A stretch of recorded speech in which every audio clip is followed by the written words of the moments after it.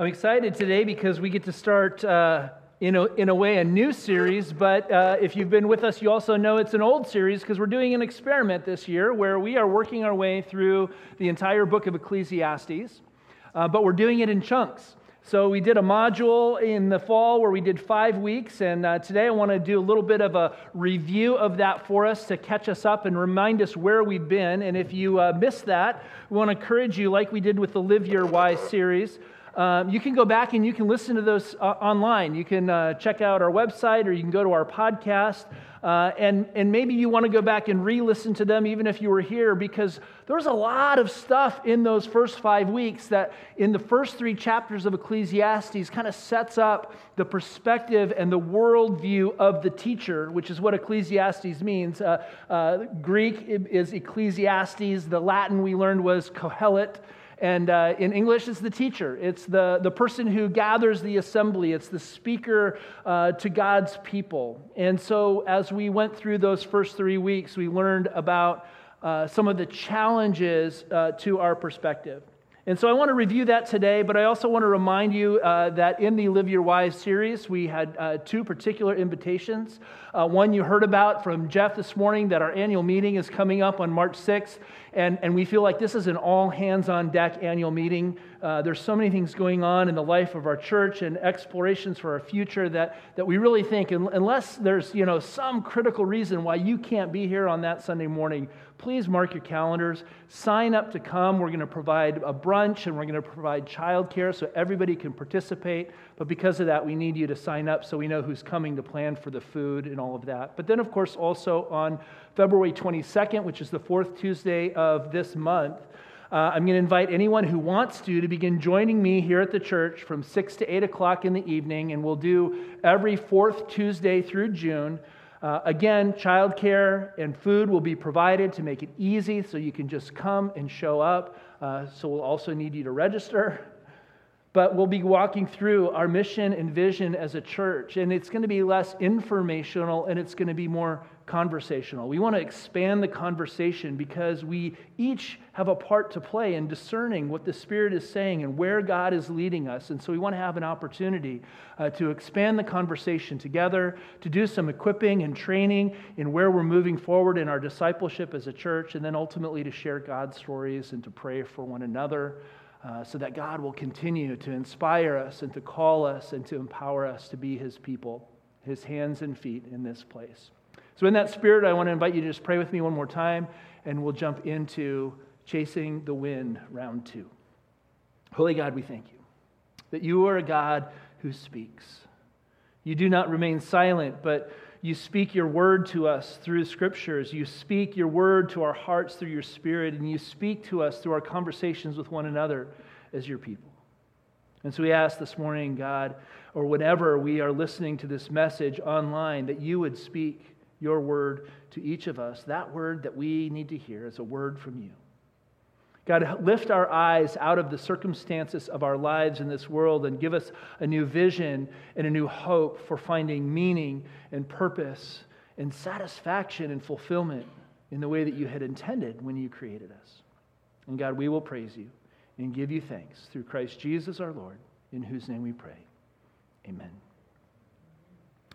So Chasing the Wind is a build as a study in the futility and the fulfillment of life. And as we kind of continue this experiment, I want to remind you that we began the series by asking a set of questions.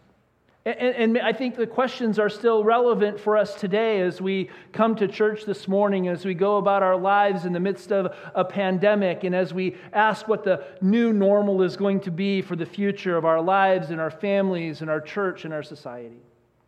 The first question we asked was this: do you ever wish that your life was better, different, more than it is?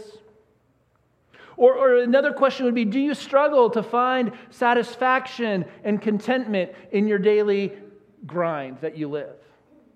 Are you always feeling like there's more to do, more to get, more to achieve, more to pursue in order to finally arrive at that destination that you think you need to get to finally be happy and to finally be at rest and to finally find satisfaction and contentment in your life?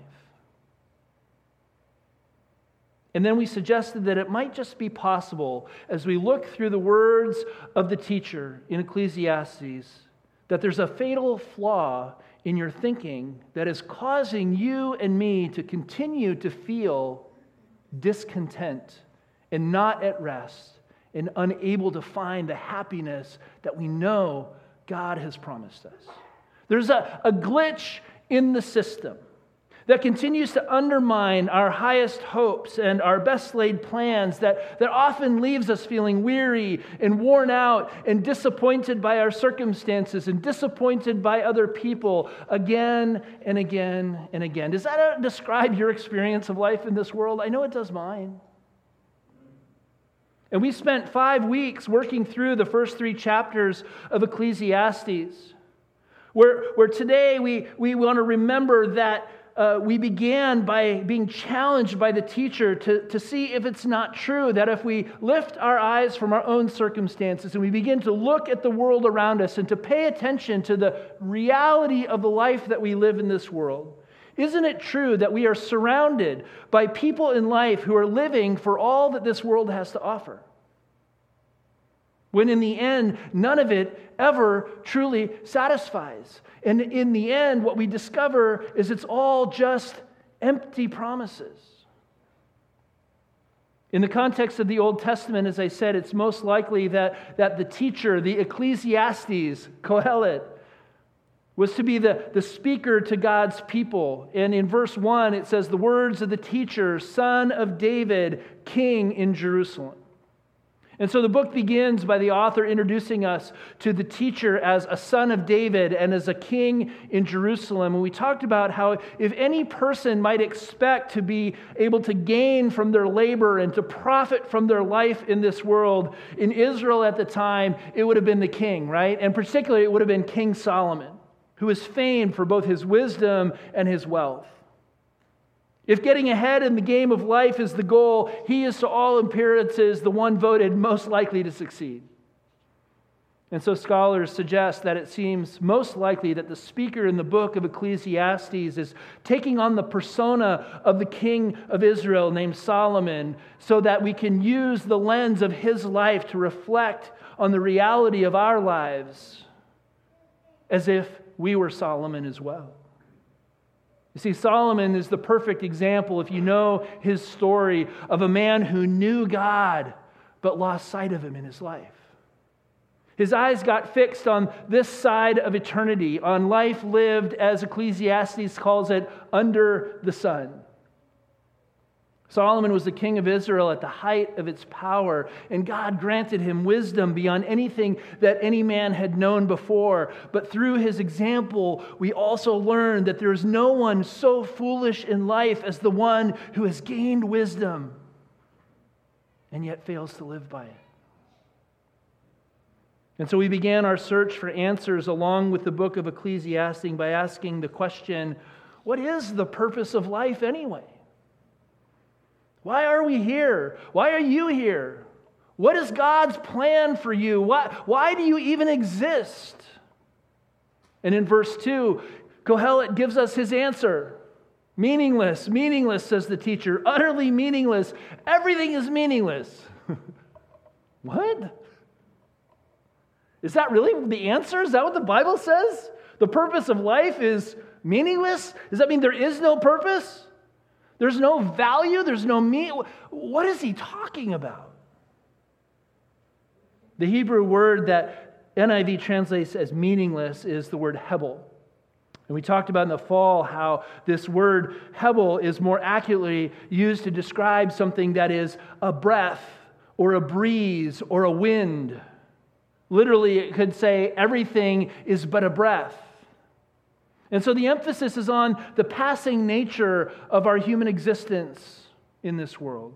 Life is fleeting. It's but a mere breath. We're here today and we're gone tomorrow. And the meaning and value of life is elusive in such a short lifespan in the arc of history in the midst of God's creation and in the universe that He's made.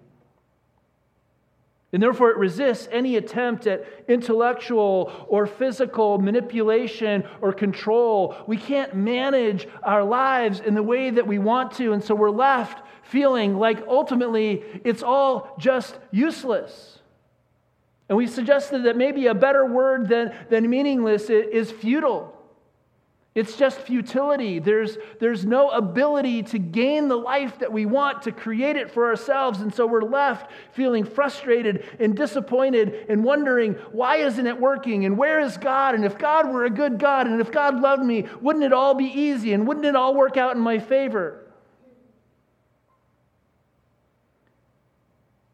If something is futile, it means it's incapable of producing any useful result. It's pointless.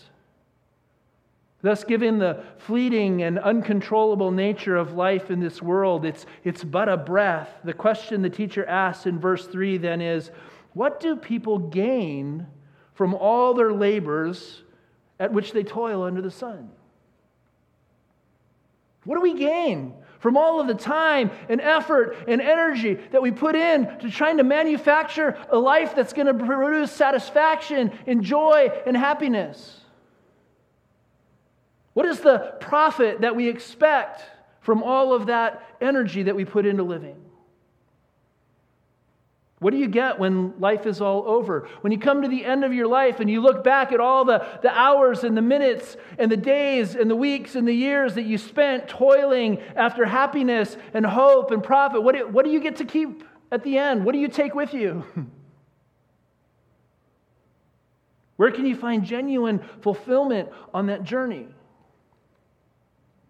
The question is difficult for us to answer, Ecclesiastes tells us, because ultimately the very nature of the universe in which we live, of God's creation, resists our human attempts to manipulate and to control it for our own ends. That's why he says in verse 13 and 14, what a heavy burden God has laid on mankind. I've seen all the things that are done under the sun, and all of them are meaningless. All of them are futility, a chasing after the wind. And what we begin to see as we go through these first 3 chapters of Ecclesiastes, that becomes more and more clear as he proceeds in his argument, is that Kohelet, the teacher, is suggesting for our consideration that the main obstacle to finding happiness and contentment and to living well in life in this world is that as human beings we consistently refuse to accept our own mortality and the finite limitations that we are creatures and we are not gods.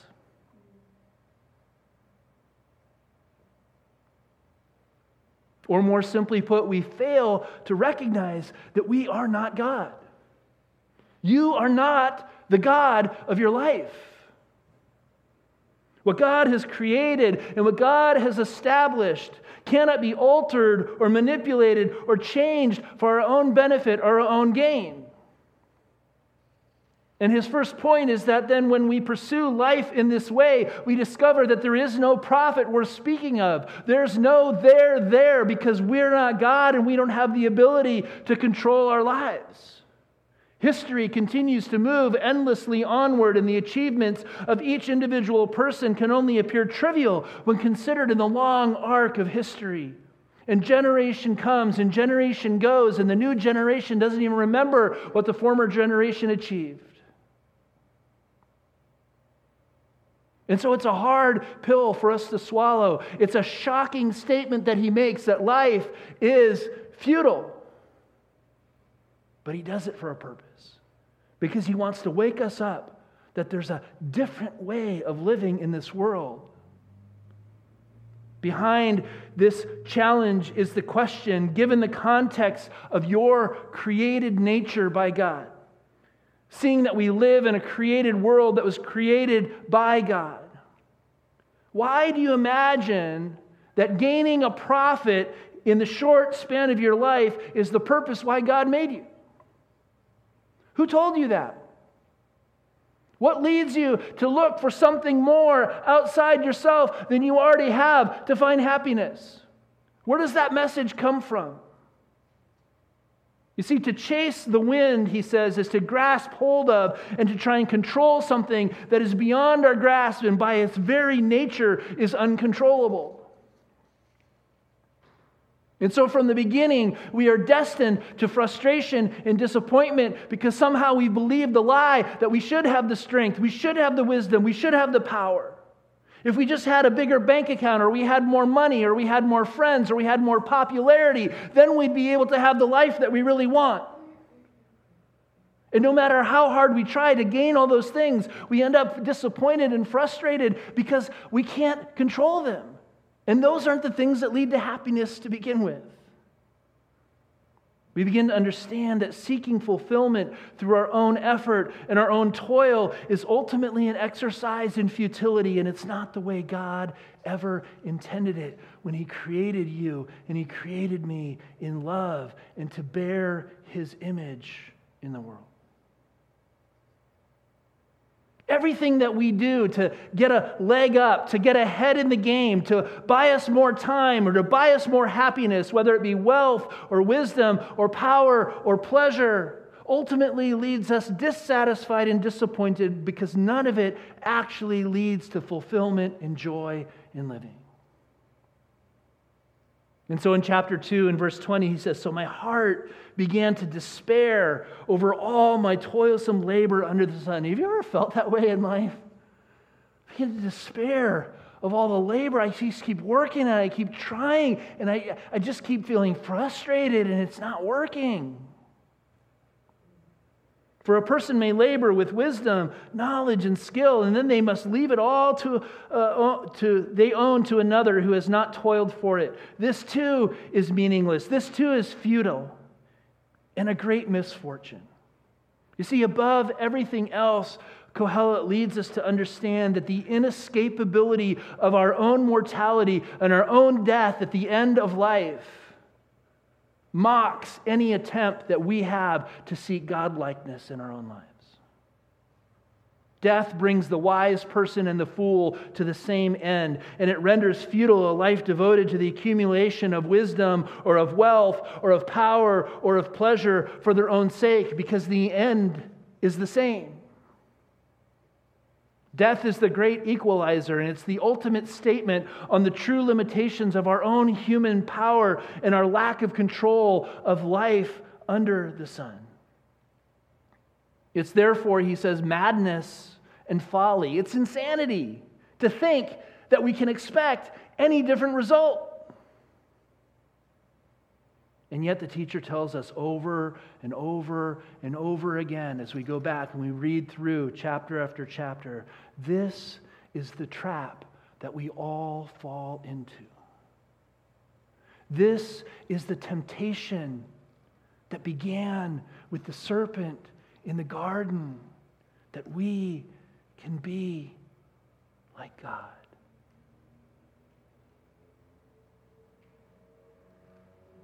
So what advice is there? How does one find the good life? The Hebrew word for good is tov. And in Genesis, when God created the world, He said that it was tov. And at the end of all His creating, He said it was very tov. And in the same way that the teacher uses the word hebel or futility to talk about what the unsuccessful life is like, he begins to say that there is a way to find the tov life, the good life. In verse 24, he says, a person can do nothing better. Actually, it says a person can do nothing more tov than to eat and drink and find satisfaction, to find tov in their own toil.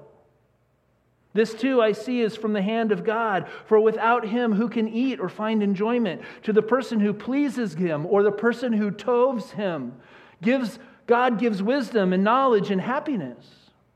But to the sinner, He gives the task of gathering and storing up wealth to hand it over to the one who tovs God.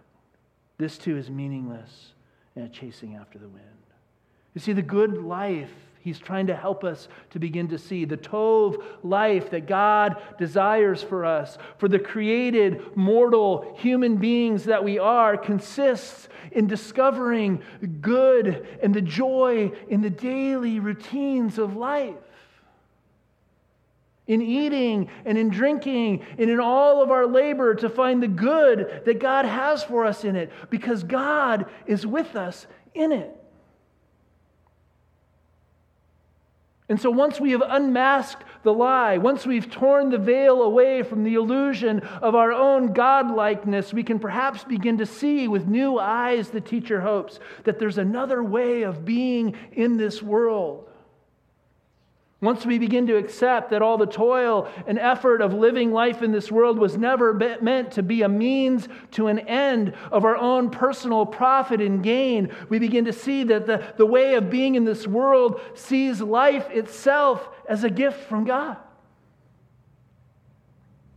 The fact that you're alive, the fact that you're here, the fact that we are together is the gift, and God's here with us. What more do we need to be happy?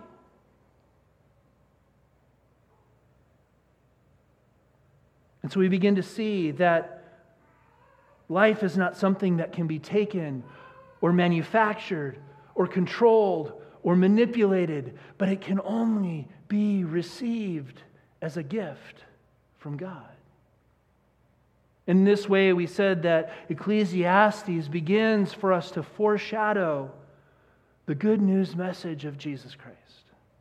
Because not only is the gift of life and existence a gift from God, but in Jesus, the gift of new life, of redeemed life, of saving grace through Him, means that through the forgiveness of sin and through reconciliation with God, it becomes possible for us to discover what life was meant to be when God created us to begin with. The good life is a gift, and it can only be received. Wasn't this the perspective that Jesus tried to share with His disciples all those years ago?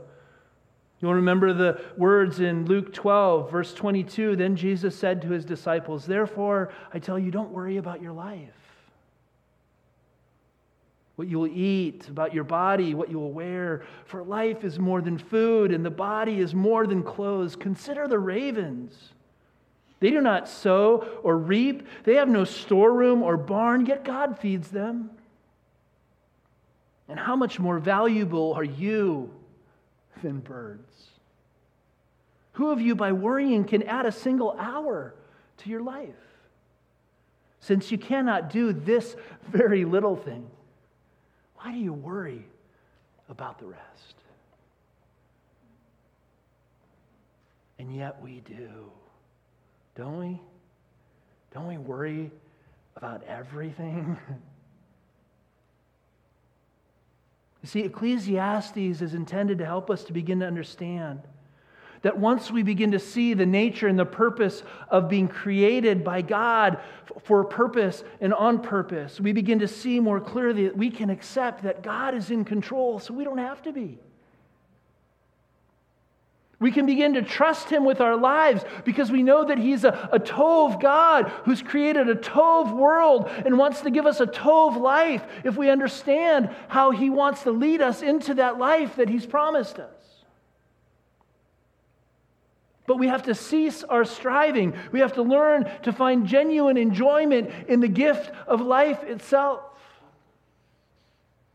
And so when we begin to fully place our lives in God's hands and to accept the mercy and the grace that comes through His Son Jesus, trusting in His goodness and in His grace to be sufficient to meet all of our needs, we can then begin to live our lives in the healthy rhythms of God's perfect timing for each one of us. And in chapter 3, verse 1, he goes into that wonderfully poetic passage where he says there's a time for everything. A season for every activity under the heavens. And those times are in God's hands. They're not in our own. We can't control the times and the seasons of our lives any more than we can control anything else, but we know that God can.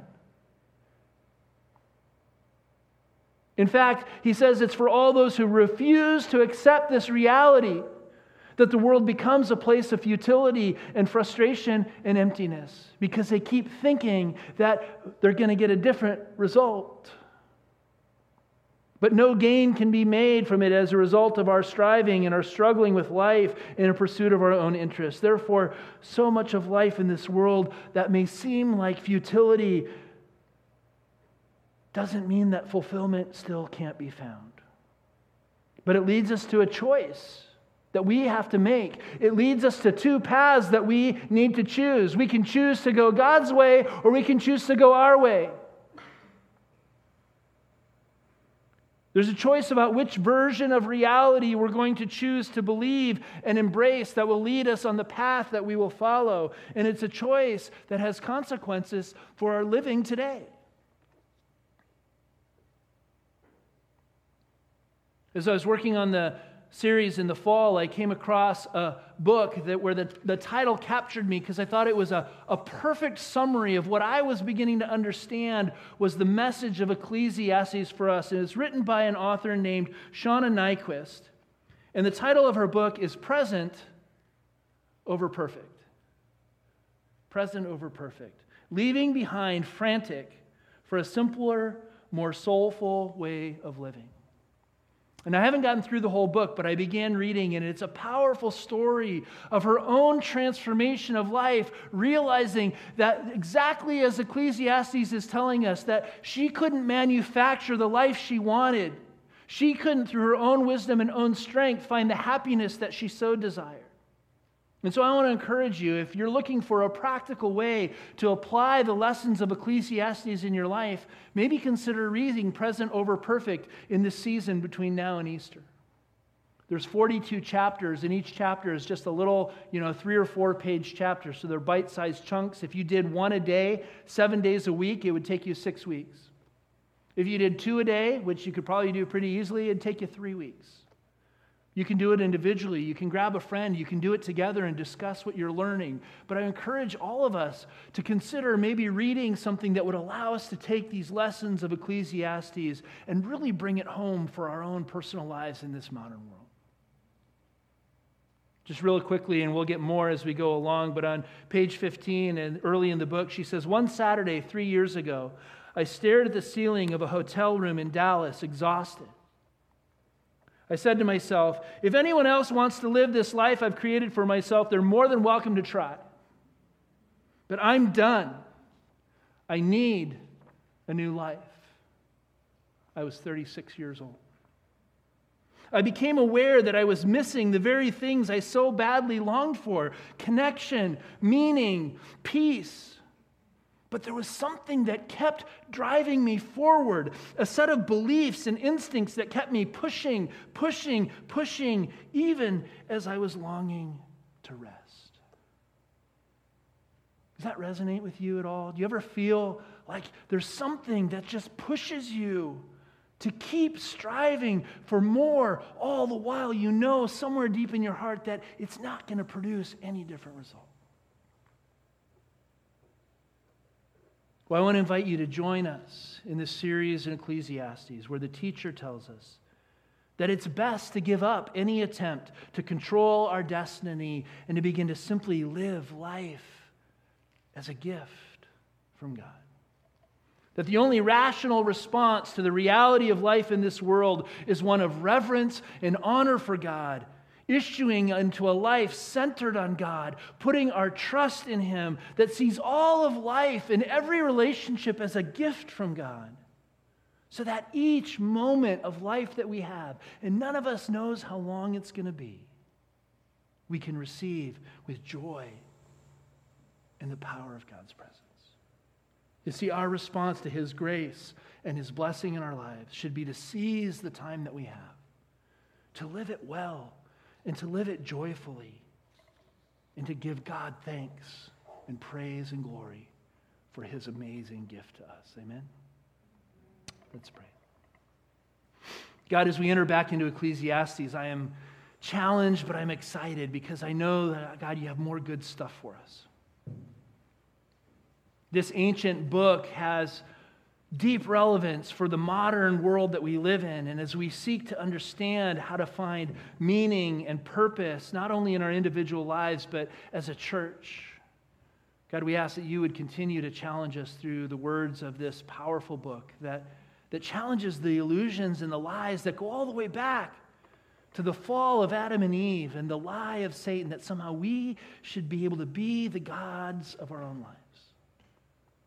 God, forgive us for the ways that we have bought into the lie and that we have pursued our own personal gain.